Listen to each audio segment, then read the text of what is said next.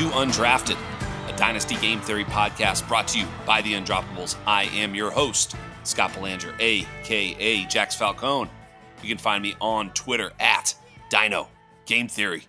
This is episode number 113. Let's get on with the best Dynasty podcast in the land. Well, boy, oh boy. If you've been listening to this, hopefully you're in the playoffs in your Dynasty League. I was thinking about this today. You know, Bam Knight, Zonovan Knight was like the biggest free agent this week. And, it's like if you're in a league, you can see, especially in Sleeper, how many other managers put a bid on a player. And I was looking at it, and in a lot of my leagues, he went for max, because it's late. And so, and I put max on him in most leagues I was in, almost every league, because he might be a starting running back for the playoffs. And if you can find a starting running back, even if, it's a chance at a starting running back, it's worth all of it. The likelihood that there's another player after this date that will pose any sort of real value in your league is minimal. So putting all in for Bam Knight was probably the right process. Whether it ends up working out or not, who knows? But that was the right process. Anyway, so I'm looking at some of my leagues, and it's like sometimes 1, 2, 3, 4 players, managers put in any offer whatsoever. And I'm thinking, what the hell are the other 6, 7, 8, 9 guys doing? Like, and that's when it dawned on me that, just the fact that you're even listening to this podcast, the fact that you're, active in your league is an edge. I mean, it's unbelievable to watch, people just not put a bid on Bam Knight. I mean, I know he's not like some major player, but good grief, he's a 21-year-old back in an offense that obviously now led by one of the best quarterbacks in the NFL. We'll get to that later. But, I love it. I love it so much. But yeah, I mean, there's an opportunity. He's got the size, he's got the speed. He looked really good. Pass catching, we loved him coming out. Obviously, these backs are, sometimes just, buried on the depth chart. But now all of a sudden he's got an opportunity. Michael Carter does not look like he's going to play this week. And, of course, we've got the ghost of James Robinson looming. But the edge that you have by just being active in your league is sometimes a huge edge. And it can cut both ways. I was thinking about it. The other thing, too, is like, you've got Javonte and you're willing to give him up for like a Nick Chubb type of package. And maybe you could work with the Nick Chubb owner because he's tanking and you're competing. You're like, man, if only, and maybe that manager is like not paying attention, even though it's a win-win trade and he would gain and you could gain. Sometimes those trades aren't available because guys aren't paying attention in your league. And I know that's frustrating. But it cuts both ways because that manager who's not paying attention, you've got an edge on him in other ways, or her, I suppose. You've got an edge on them. So just be happy you've got the edge and don't be too frustrated with managers who aren't that active, because when they're not that active, you get Bam Knight for a reduction and, you get to make waiver wire moves, on the cheap. I feel like my Scott Fishbowl league is a little bit soft, and I was able to get like Benny Snell, Hasty, and Zonovan Knight with only like $19 left. So I felt really good about being able to get all those players on my roster in a, I'm not saying it's a soft league. I'm just saying it, there wasn't a ton of bids on them in my particular league and division. So anyway, the inactivity or activity of your league can sometimes work to your benefit or to your disadvantage, and just understand when those are. One of the things I want to talk about this week, first of all, I think it's going to be just me. I mean, who knows? Someone might stop by. It happened last week, but actually last week, no show. I mean, Thanksgiving. What do you want me to do? I'm playing with the kids, But I did get back into poker. Oh my God, I had a big win. Oh, felt good. Anyway, that was great. But getting back to, what we're looking at, I was looking at, if we go back to the Chris motherfucking Kieranby episode when my buddy Chris was on, he did want to talk about something, and I think we touched on it just briefly, but it was sort of the quarterback wasteland upcoming. He was talking about this from the very beginning of the year, and in some ways I was like, maybe, but he was righter than rain on this one. Is just take a peek at the quarterback landscape in the NFL. This is one of those reading the Silva leaves types of thought processes that I think y'all should be thinking about, especially, of course, in Superflex leagues. In non-Superflex leagues, who even gives a shit about quarterbacks? Just try and get yourself a dope one and play them every week, and that's that. So, but in Superflex, these second-tier quarterbacks are very volatile.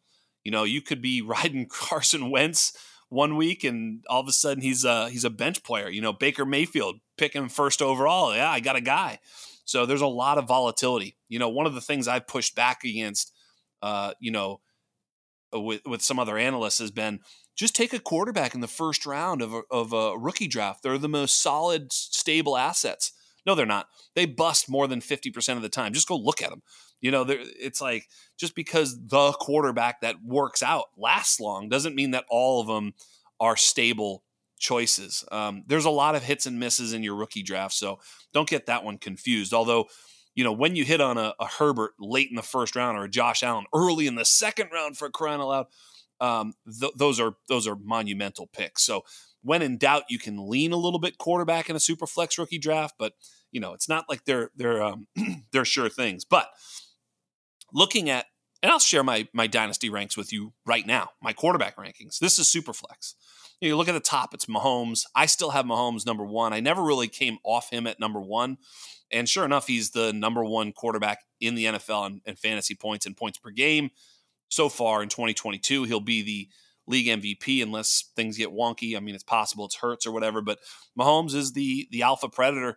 He is the guy that can also last the longest. Josh Allen's greatness and his dynamism can be thwarted by injury, and he does, take off a bit. I think Mahomes profiles more as a guy who can, stand the test of time. We'll get to some of the quarterbacks who don't fit that profile in just a bit. Josh Allen is number two. I think Jalen Hurts is number three right now. He is basically Josh Allen, right? I don't see very much of a difference between Hurts and Allen in almost any way. Hurts is going to be tethered to a contract. They both play on strong franchises with great defenses and weapons around them and coaching infrastructure. And my goodness, I mean, these two teams are poised to be good for many years to come. I don't think they're going to let Jalen Hurts go anywhere. So he's going to get locked up. I've got Lamar Jackson, okay, then Justin Fields. I think both of those players are also, they're like Josh Allen and Jalen Hurts light. Okay, great. And then you got guys like Burrow, Herbert, Deshaun Watson. Okay, I've got someone else next that we're going to get to, but I'm just going to skip ahead to Dak Prescott, Kyler Murray, Tua. The guy I've got at number 9, Trevor Lawrence, right? Kirk Cousins. Okay, that's about where it ends, because then that's 13 teams. So Minnesota, Miami, Arizona even is a little bit of a question with Kyler Murray, although they just paid him. I suppose you got to throw Russell Wilson into that mix because he's going to be on that Denver team. But if you look past the top few, Green Bay in flux, they might do something. San Francisco, who knows what they do at the quarterback position? Is it going to be Jimmy G or Trey Lance? The Giants with Daniel Jones.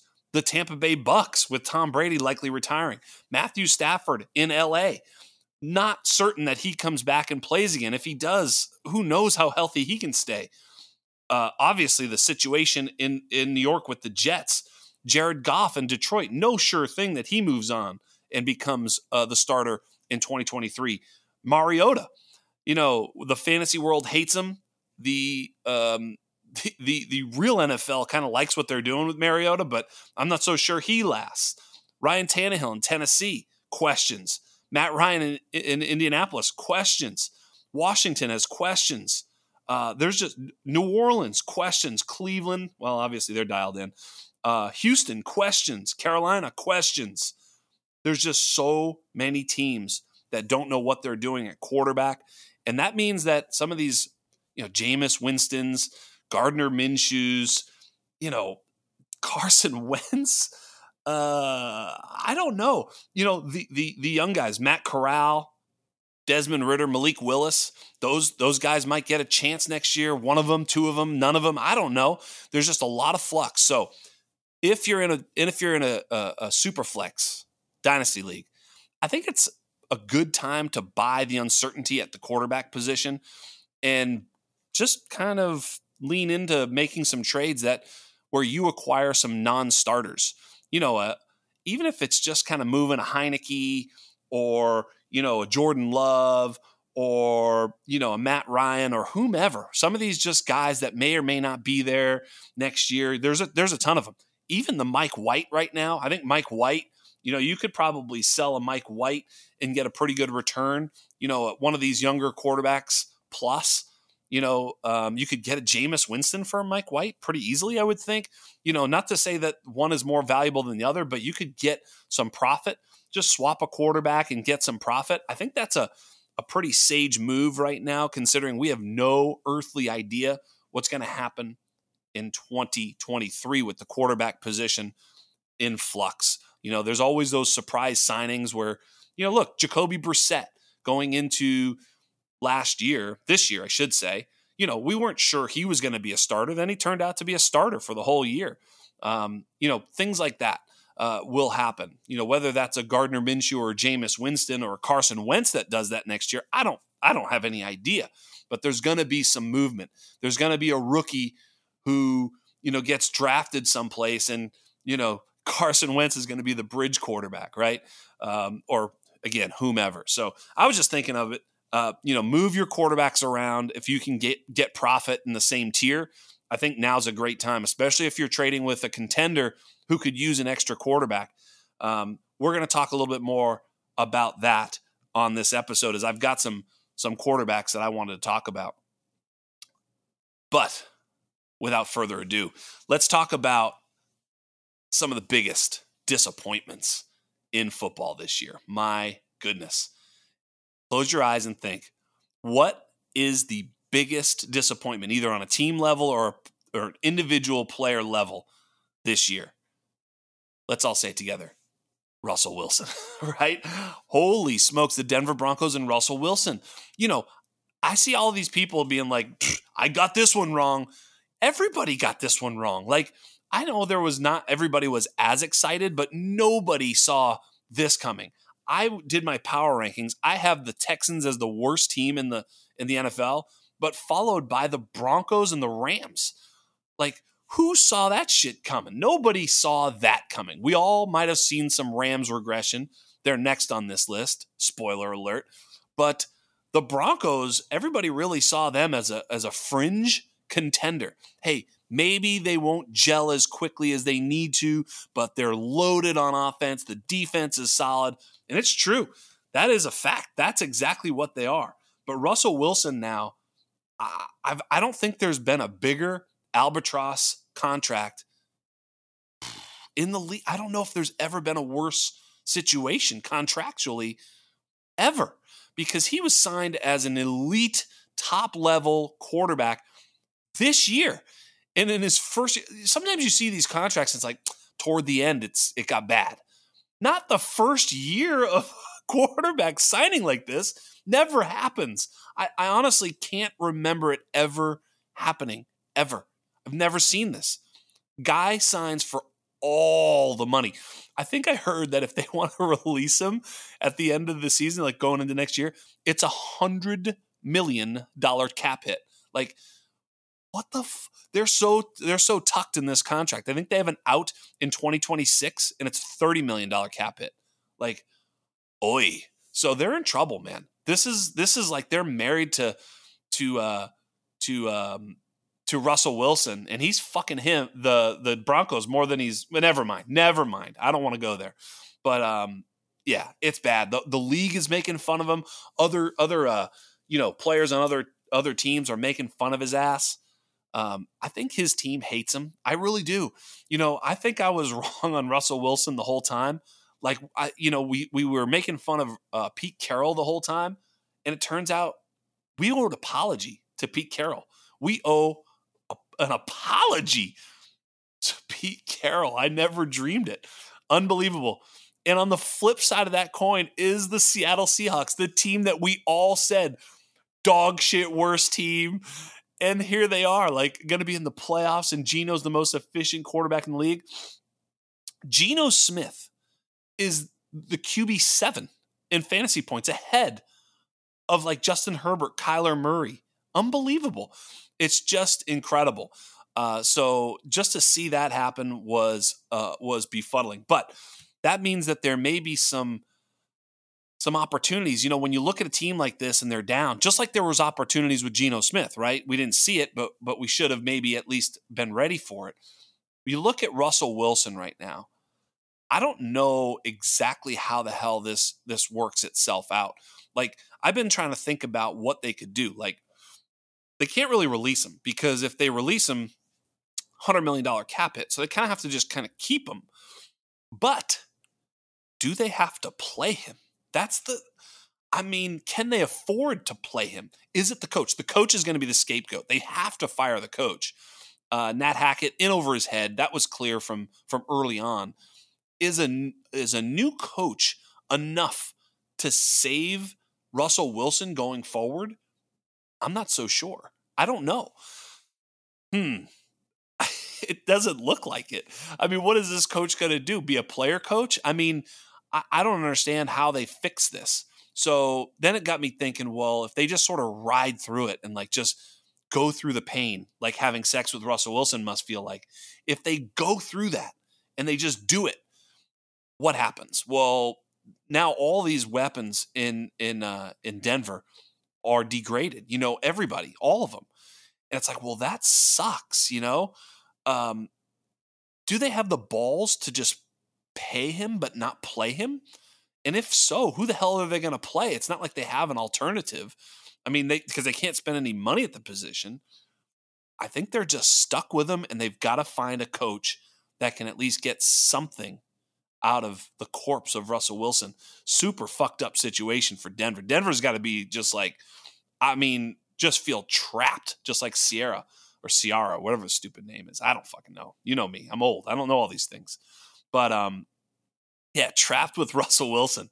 Russell Wilson abandoned on a deserted island. Russell Wilson deserted island. I mean, this is just such a shit show. But Javonte Williams coming back. Javante's a buy right now, although maybe not. In some ways, it's like, you know, you kind of want to say, as if you're a rebuilder, you want to buy Javonte, but I'm not so sure. I think the guy actually that I'd be looking to buy, maybe like Tim Patrick. You know, here's a guy who's just kind of like forgotten. You could probably just scoop him as a throw-in to another deal, like, just throw in Tim Patrick, we'll be fine. And you just have Tim Patrick, and nobody knows nothing. But next year, he might be a starting outside receiver for the Broncos. You know, I would think it's going to be, you know, Patrick, Sutton, and Judy again. Obviously, Dulcich has shown out. Sorry about Alberto. I still back the process of Alberto. If you remember the take on Alberto the whole time, it was access to ceiling. I never said floor. When you look at it, I was looking at the tight end position. What a freaking wasteland that is. You know, there's just so much mediocrity at the tight end position that all you really care about is trying to find, you know, a Dallas Goedert if you can find him. And everything there is just really, really bad. You know, the tight end position is really bad. There's like, outside of maybe 4 or 5 guys that are averaging, you know, 9-10 points a game, there's just a litany of tight ends averaging, you know, 7-8 points, 6-7-8 points a game.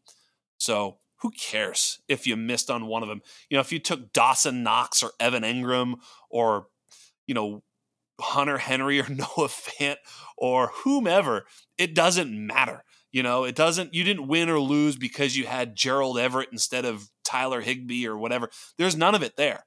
You know, so really there was no tight end that sort of soared up the boards and was that high upside guy. But had the Denver Broncos been the team that we thought they were, there might have been some opportunity there. But boy, oh boy, absolute shit show there. So moving on to the, you know, Los Angeles Rams, who have a very similar situation. They're sort of tied to their situation. I think there's going to be a whole blow up there. I've been thinking about trying to make moves for Cooper Kupp. We talked about that on the Scott Connor show, or with Scott Connor on the last show. And I don't know. I mean, if you can buy him cheap, maybe, but he's going to be a 30-plus-year-old wide receiver coming off an injury on a bad team with a questionable quarterback situation and a terrible offensive line. That doesn't sound so good. I'm not so sure what they're going to do. They're gonna need to really do some repairing of that team. It'll be interesting to see what they're able to do. Both Kyron Williams and Cam Akers, I there's nothing there. In terms of this season, I'm not sure either one of them are buys for like, oh yeah, next year. So I think when you look at the Los Angeles Rams, they're also a squad with not much there to look for to buy. Speaking of buys, we can say bye bye to Zach Wilson. That's kind of actually rough. I'm not, we certainly, I say we as if it wasn't, me and many others, but I remember saying that the Jets at 2 should definitely have drafted Justin Fields. There was a lot of people saying I was wrong. I was surprised by that. I thought it was Lawrence and Fields all day long in that draft, and I thought Zach Wilson was a project and a bustable project at that. Very talented arm, clearly, but I don't know, man. I just never saw it.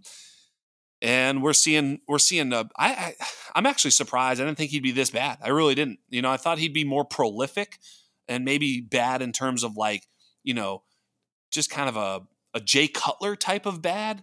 Where he just felt like, hey man, I can make this throw and like push it into coverage and stuff. He's not even doing that, and really, that's the way he kind of has to play. He almost has to play gunslinger, and he's playing conservative. It's ugly. It's really bad.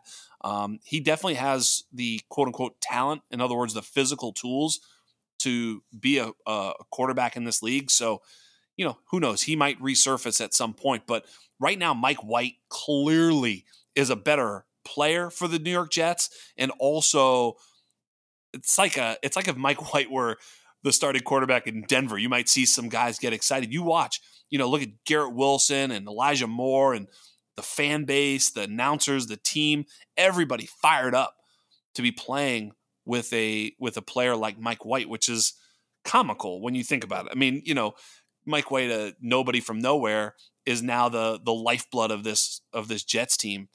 Kind of cool to see as a football fan, and as a dynasty manager, you start seeing what Garrett Wilson, Elijah Moore, even Tyler Conklin, the running backs, what it's all could be with just a quarterback doing the very simplest things. So super excited about that. Zach Wilson with more free time to bang his mom's friends, which is perfect. Good for him. But in New York, we still have, aside from Zach Wilson date night, we still have the situation with Zonovan Knight, Bam Knight. Bam was a player that, Felix Sharp, Ray G, Kyle Larson of the Undroppables, a lot of the guys that, I was taking advice from about college football, they all kind of like this kid. He can catch the football. He's definitely explosive, man. He had some zip and some pop. He's almost 210. What is he, 5'10", 210, something like that? I mean, he's big enough. He's not a big back, but, he packs some punch. He looked really, really good against a subpar Bears team. But nonetheless, a player to get excited about if he can get a start this week. Who knows, man? I think didn't we title it last week? James Robinson, zombie, whatever. He is the zombie. He's the dynasty zombie, the fantasy zombie. He complained this week about not playing. James Robinson did, not being active. Now with Michael Carter probably on the shelf this week, you'll probably see James Robinson active. Now, how much will he take away from Bam Knight or vice versa? I don't know, man.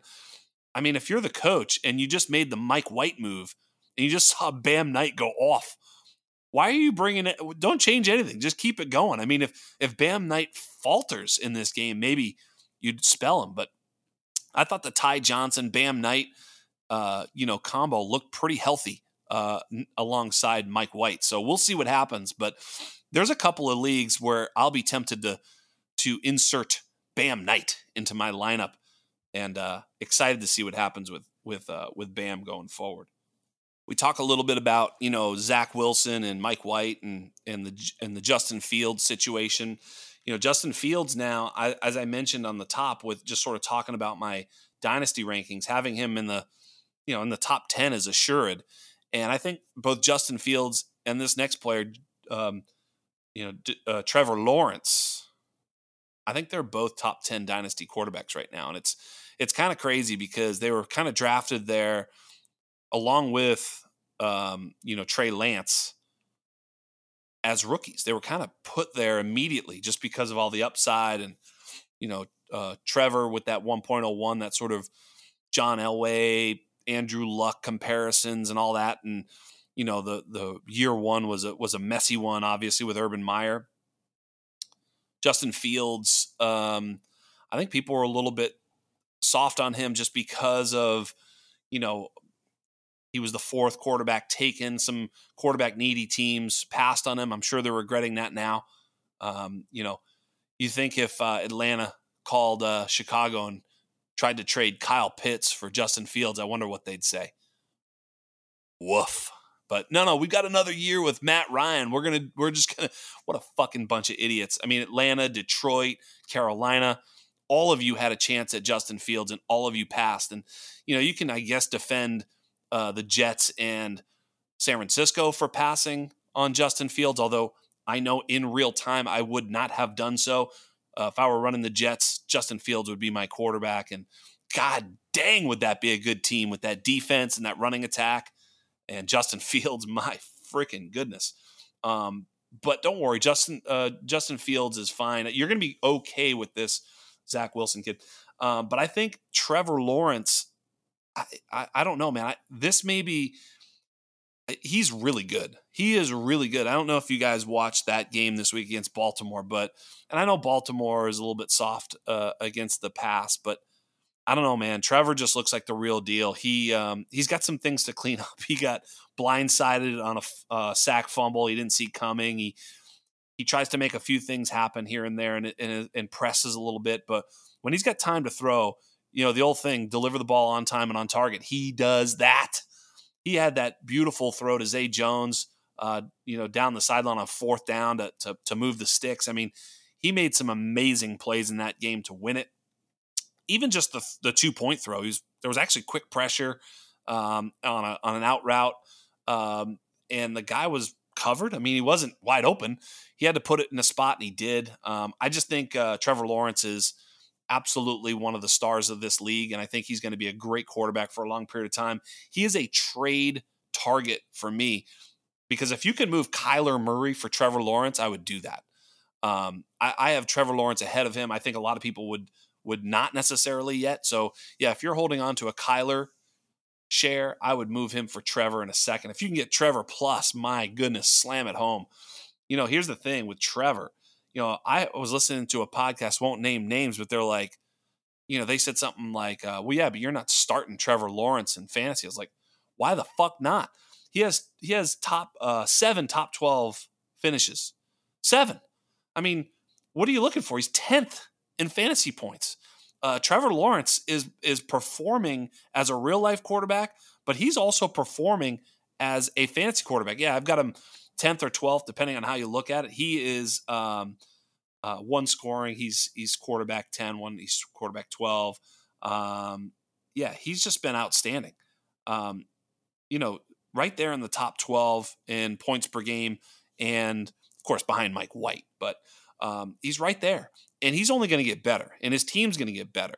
So to me, Trevor Lawrence, Justin Fields, absolutely top 10 dynasty quarterbacks right now, immediately. This Trey Lance situation, I was skeptical. Obviously, he got hurt. He didn't get a chance to show himself. It's going to be interesting still to see what happens with him.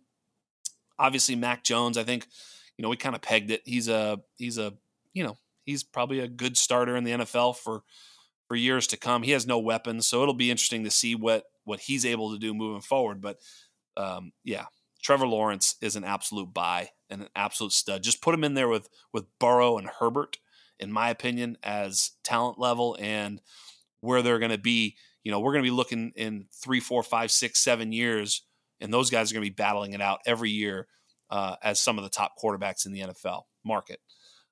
Travis Etienne and the JaMychal Hasty situation right now. If you're holding Etienne, he was like this lottery ticket, and then he sprains his foot. You miss him this game. That really hurt me in a couple spots. As you'd rather be able to sit him but to have him play and give you basically the goose egg, it really hurts, man. That sucks. You'd rather, find any sort of backup to put in there. Instead, you got to eat the 0. And then this week, it's going to be a questionable situation. I don't know what to do. So if I'm actually a competitive team, I might consider moving ETN. He's got huge value. If you're a rebuilder and you can get off an older player, even if you can make a move with a McCaffrey or a Barkley or even another top level, a JT, something like that, and maybe get something back, whatever. Right? If you can make that move and take on ETN, I think it's wise. And I think as a contender, if you can somehow shuffle the deck chairs and just get a player that's going to provide, uh, you know, um, great scoring down the stretch, not crazy to move off ETN. Obviously, the foot kind of scares you anyhow. So I don't know. It's just I was thinking, in some spots, would I want to move ETN just to get myself a more sure thing as a contender down the stretch. So if you're a rebuilder, you're just fine hanging on to ETN and playing for next year. And speaking of trades that I would be looking to make, there's trades where it lines up perfectly, because if you're a contender, you want to buy this player. And if you're a rebuilder, you want to sell this player. So it doesn't really matter. It's not a buy or a sell. It's actually a buy and a sell. It just depends on which type of team you are. And that player, it's very, very hard to imagine you're a rebuilder with this guy, but Travis Kelce. Look, if you're a rebuilder and Kelce is somehow on your team and you're not winning, which, God, that is a crime against humanity, you should be selling him. And my goodness, if you're a contender and you have the opportunity to buy Travis Kelce, make it happen. He is so far and away the tight end one. This has been his most impressive season, especially when you compare him to his peers. He's averaging about 21, depending on your scoring. PPR is a little bit more, tight end premium obviously more. But I'm looking at one scoring that I use. That's that, half point PPR, half point first down, whatever. He's like 21, points per game. Andrews is at 13. After that, there's only a couple players at around 10. So he's like basically doubling up everybody at the tight end position. He's got 12 touchdowns, 12 total touchdowns. This is a crazy stat. Do you know which tight end is second in the NFL in total touchdowns? You might think it's Mark Andrews, or maybe you'll guess TJ Hawkinson. Oh, George Kittle, or, is it Juwan Johnson? Nope. Oh, wait. Cole Kmet? Nope. It's Taysom Hill, who has 1 touchdown catch and 5 on the ground for 6. Kelce has 12 total touchdowns. Taysom Hill with 6, and then a bunch of guys with 5. Kelce is doubled up in touchdowns. He's got over 100 targets. Nobody else has more than 80. He's got over 900 yards. Nobody has really more than 600. Mark Andrews at 601. Everybody else is less than that. He is just so far and away the skeleton key at the tight end position that he's worth a buy. He's worth it. Every game, even if he doesn't have a big game, yardage and receptions, somehow he finds the end zone. He's got 12 touchdowns. We're in week 12, so that tells you everything you need to know. He finds the end zone. He's always primed for a league winning, week winning game too. 3 touchdowns, 150 yards type of thing. He's just right there. So Travis Kelce, absolutely. J.K. Dobbins. I'd be interested in buying in on J.K. Dobbins right now. I think his value is about as low as it's ever going to be. This is the buy the dip moment. He's practicing this week. I don't know if he plays. I don't know when he's going to actually perform. But if I'm a rebuilder, I'm looking to move off of another guy further down this list, a Jeff Wilson, to get to J.K. Dobbins, right? Why not? Come the start of next year, it's very, very likely that J.K. Dobbins has a starting running back spot, and that Jeff Wilson might not. I'm not saying he won't. It's more likely that he won't than he will, Jeff Wilson, that is. So why not make that move? If you're a contender, I'm not saying that I would necessarily want to sell J.K. Dobbins for Jeff Wilson, but if you ask me who's going to score more fantasy points between now and the end of the season, my chip is on Jeff Wilson, no doubt. So, if you're a contender, it's not a crazy move to make. But as a rebuilder, it's a great move to make because you get J.K. Dobbins back. So I'm looking for creative ways to get J.K. Dobbins on my roster. The aforementioned Travis Etienne. Look, I think there are some trades out there that can work for your team with Travis Etienne. I just sent another player that I just sent a message to my league. Best offer takes him because I got to get off him because I'm a rebuilder. Tom Brady. The problem with Tom is that he just hasn't. I don't know, man. Talk about another disappointing team. If you want to have the list of disappointing teams, Rams, Broncos, man, the Bucks got to be in there, man. I mean, they're going to make the playoffs. They're probably going to win that division. Well, if they're going to have to win the division to make the playoffs. But if Brady had just had a couple of splash games like he'd had like every single game last year, then he would be easier to sell. But right now, if you're a contender, you look at him and go, I don't know. Do I really need his ass? Even in a super flex league, your quarterback too might be better than Brady. So what do I need him for? So he's getting harder and harder to transact. But you got to sell him. Even if it's cheap, announce to the league, there's 4 or 5 contenders. Maybe 1, 2, or 3 of them will really need a quarterback. Even if there's only one team, go right to that team and say, hey, man, I'm selling, you're buying.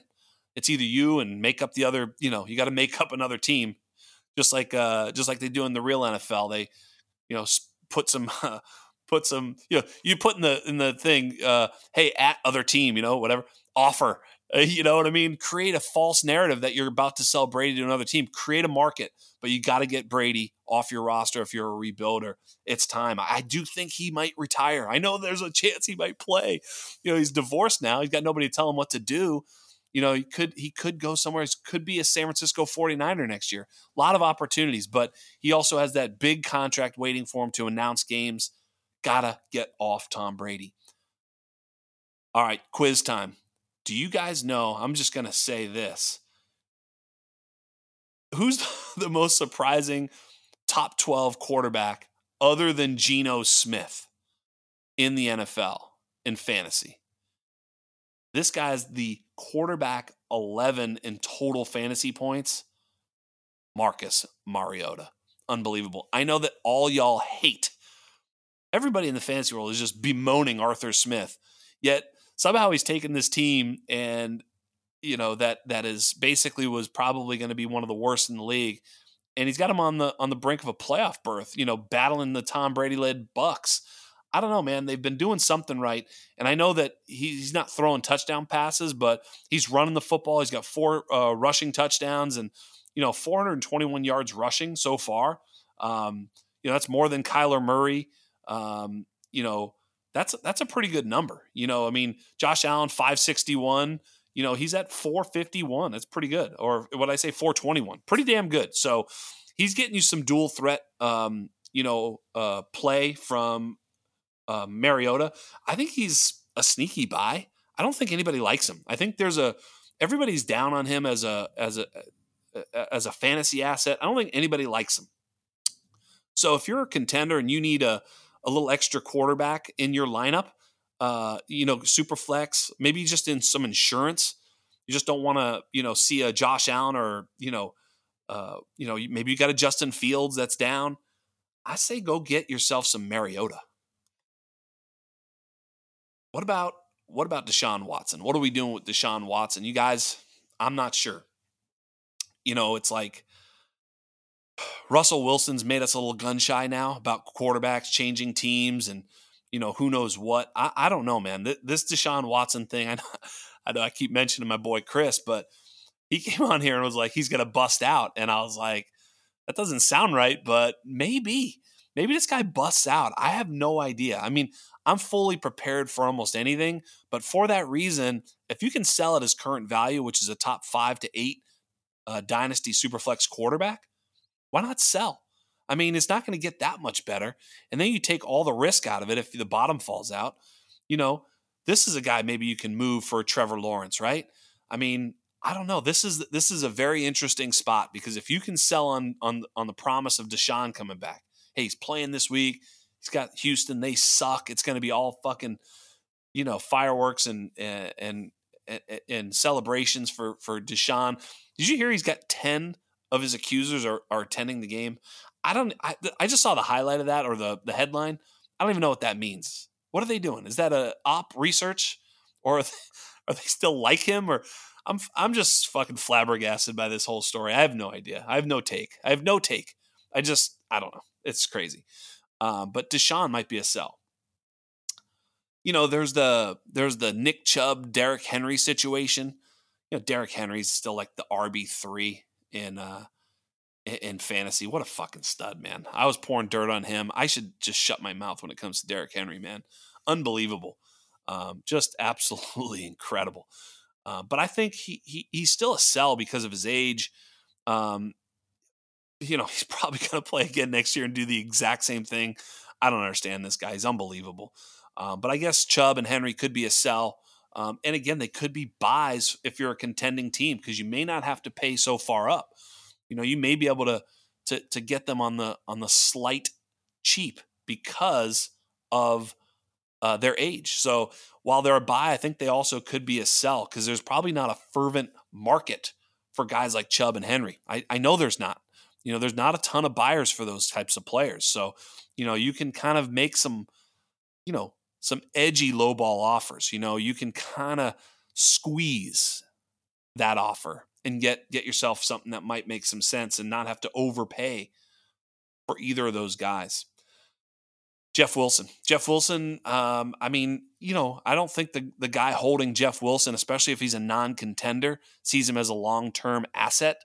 So Jeff Wilson's a league winner. I put Jeff Wilson and Jamal Williams in that same bucket. Like, who knows? These guys maybe even a Deontay Foreman. Those are the types of guys that, hopefully if you're a contender and a non-contender's holding these guys, you should be able to come in and swoop them in for nothing more than a second, right? I'm not saying that you can't try and get more than a second if you're selling, but as a buyer, hey, if you can get in there and buy one of these guys for a second, or, some sort of package that doesn't cost you too much, you could do a lot worse. I mean, right now, Jamal Williams leading the NFL in touchdowns. I think that continues. He's clearly their goal line back and their lead back. They said as much, going in, and that's what they've shown. So he's the workhorse stud. He's looking really good too. Jeff Wilson looks like he's at home in that offense. Mike McDaniel, who is basically becoming my favorite fucking coach of all time. I can't get enough of this Mike McDaniel situation. I mean, nothing is more entertaining than this guy just acting like a complete. I don't even know what he is. What is Mike McDaniel? My goodness, I love that dude. But he looks like he likes Jeff Wilson. He's riding the hot hand. I think he likes guys who fit what he's trying to do, understand what he's trying to do, and execute what he's trying to do. Kind of makes sense, but I think Jeff Wilson fits that. So he's going to be a workhorse down the stretch for a team that scores a lot. So those are buys as well. Maybe Najee and JT. These guys, JT was untouchable, right? He was untouchable. You had to pay multiple first plus young players plus just to get your hands on JT. Right now, I'm not so sure you couldn't get JT for a lot less than you were a while ago. So JT might want to kick the tires on Jonathan Taylor. The other one that I don't know. The offers I've been getting for him, I may be a buyer instead of a seller, is Najee Harris. I never really loved Najee as a fantasy asset given this team. Last year with Big Ben, it was ugly with that offensive line. This year, the offensive line still not very good, and they had the poo-poo platter of Kenny Pickett and Mitch Trubisky at quarterback. So his struggles have persisted, but you got to think that maybe at some point it turns around for him. He's now hurt. It may be a very, very nice buy low on Najee. If you can craft the right deal where you're getting Najee, it may be a wise move. I don't know. It may not be too. I'm not saying it for sure is, but if you can get a low enough cost, the upside is worth the risk here. The injured guys, when you look at Javonte and Breece Hall, now that we're a little bit further away from it, if there's a contender, they might be willing to sell cheap because they're ready now. now's the time where you want to approach that contender and say, hey man, here's the chance. You're in the playoffs. What are you going to do? You're going to play Javonte? Oh, no, you're not. Dude, who knows if he ever comes back? You can start spinning that tail. So, Javonte and Brees, buy lows, if you will. And if you can sell them for their ceiling value right now and get some a replication of their value, I think that's fine. If you're selling them for top 5 to 10 dynasty running back value right now, as a contender, absolutely. So all these guys exist as both buys and sells. Last couple, Zay Jones. Zay Jones is almost like the wide receiver 1 for Trevor Lawrence. I think he's an absolute buy. He should cost you nothing, especially from a non-contender. I don't think anybody sees Zay Jones as an actual, like fantasy asset, even though he actually is. It's guys like him and like Hollins, all these guys. Like it's like there's a few guys out there that you can buy very, very inexpensively and actually put them in your lineup. It was the Jacoby Myers effect from last year. It's like that's Zay Jones. He's a target monster. So, and then maybe lastly, Isaiah Pacheco. Isaiah Pacheco, I think, is a sell. Look, it's possible that Isaiah Pacheco succeeds this year and reserves himself a seat at the table for next year with the Kansas City Chiefs. And if that happens, if you sell now, you might feel like, man, I missed it. But there's a lot of outcomes and a lot of situations where Isaiah Pacheco is marginalized for next year and not the lead back. I'm not saying it will happen. I'm just saying it's definitely possible. There's just so many outcomes. Free agents, like Josh Jacobs is a free agent. I'm not saying they're going to sign Josh Jacobs. I'm just saying there will be opportunities for the Kansas City Chiefs to upgrade that position, whether it be with free agency, whether it be with the draft, a lot of different ways. It certainly won't be CEH. Pour one all the fuck way out for CEH. But I think that's something that you really have to consider doing with Pacheco if you're a rebuilder. I know it seems like, oh yeah, young running back, I want to keep him. I don't know. Obviously, right now too, philosophically, if you're a rebuilder, there's really not any player that you're not willing to sell, especially if you can sell for majority draft picks. Remember, this is the Iron Bank, the draft.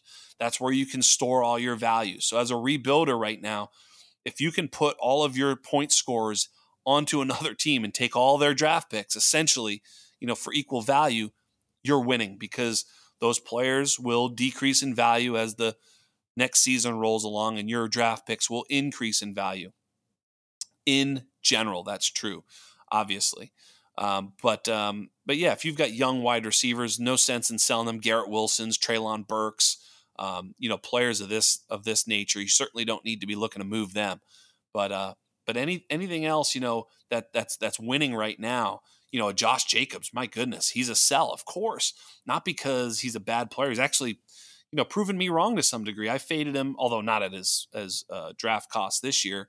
But I was one of the ones that helped him fade to that point. I was with it. I thought there was some uncertainty there, and we really should have learned a lesson there. A lot of lessons to be learned. I can't wait for the offseason to talk about a lot of these things, like the Josh Jacobs situation, how we could have learned from that. But yeah, I would sell Pacheco for those reasons. But ultimately, you do want to be moving all of your liquid assets into draft assets, Iron Bank, build the bank. If you're a rebuilder, if you're just simply a non-contender, at this point, just moving stuff off your roster is okay. Get yourself some younger players, some younger wide receivers, and some draft picks for all of your older players. Anybody that's that's a little bit older. Now, you don't want to sell too light because fuck that. You know what I mean? Don't just sell to sell. Sell when there's that right moment. Be patient. Know who's active in your league. Hit them up. Get that conversation going. Make it happen. If you're a rebuilder, it's almost more important for you to be making moves right now than the contenders. This is your opportunity to squeeze those contenders. Paint a picture. Show them how they can win it if only they had the player you've got, right? That's what you need to do. And you know what? You might be right. Sometimes, you buy the right guy at the right time and you ride him to a championship. If somehow you had Cooper Kupp last year, right? You guys get it, man. You have the right player on your team down the stretch. You can win it. This pod is being recorded before my Patriots upset the Buffalo Bills. I know it's not true, guys. I know. I'm a realist. I know we're gonna lose like 30-13. It's gonna be ugly. They're gonna kick the shit out of us. It's got to be tough though for a guy like me. I got to cheer for Gabe Davis and the Patriots. I don't know how to do that. Just like if we lose, I hope it goes to Gabe, but it probably won't because he gets like 5 fucking targets a game. So it's just pain all day long. But yeah, next week we'll have a guest. I just want to do a little solo pod, short one. Get some takes out there. Hopefully it was entertaining. It's always more entertaining when I've got someone else on here to make fun of, but I appreciate you all. Thank you so much for joining, and we'll see you next week with a guest way, way better than this week's guest. So on behalf of everybody here at The Undrafted, on behalf of everybody here at The Undroppables, on behalf of the greatest podcast producer that has ever lived, you have been joined by Scott Belanger, and I am Jax Falcone. And we are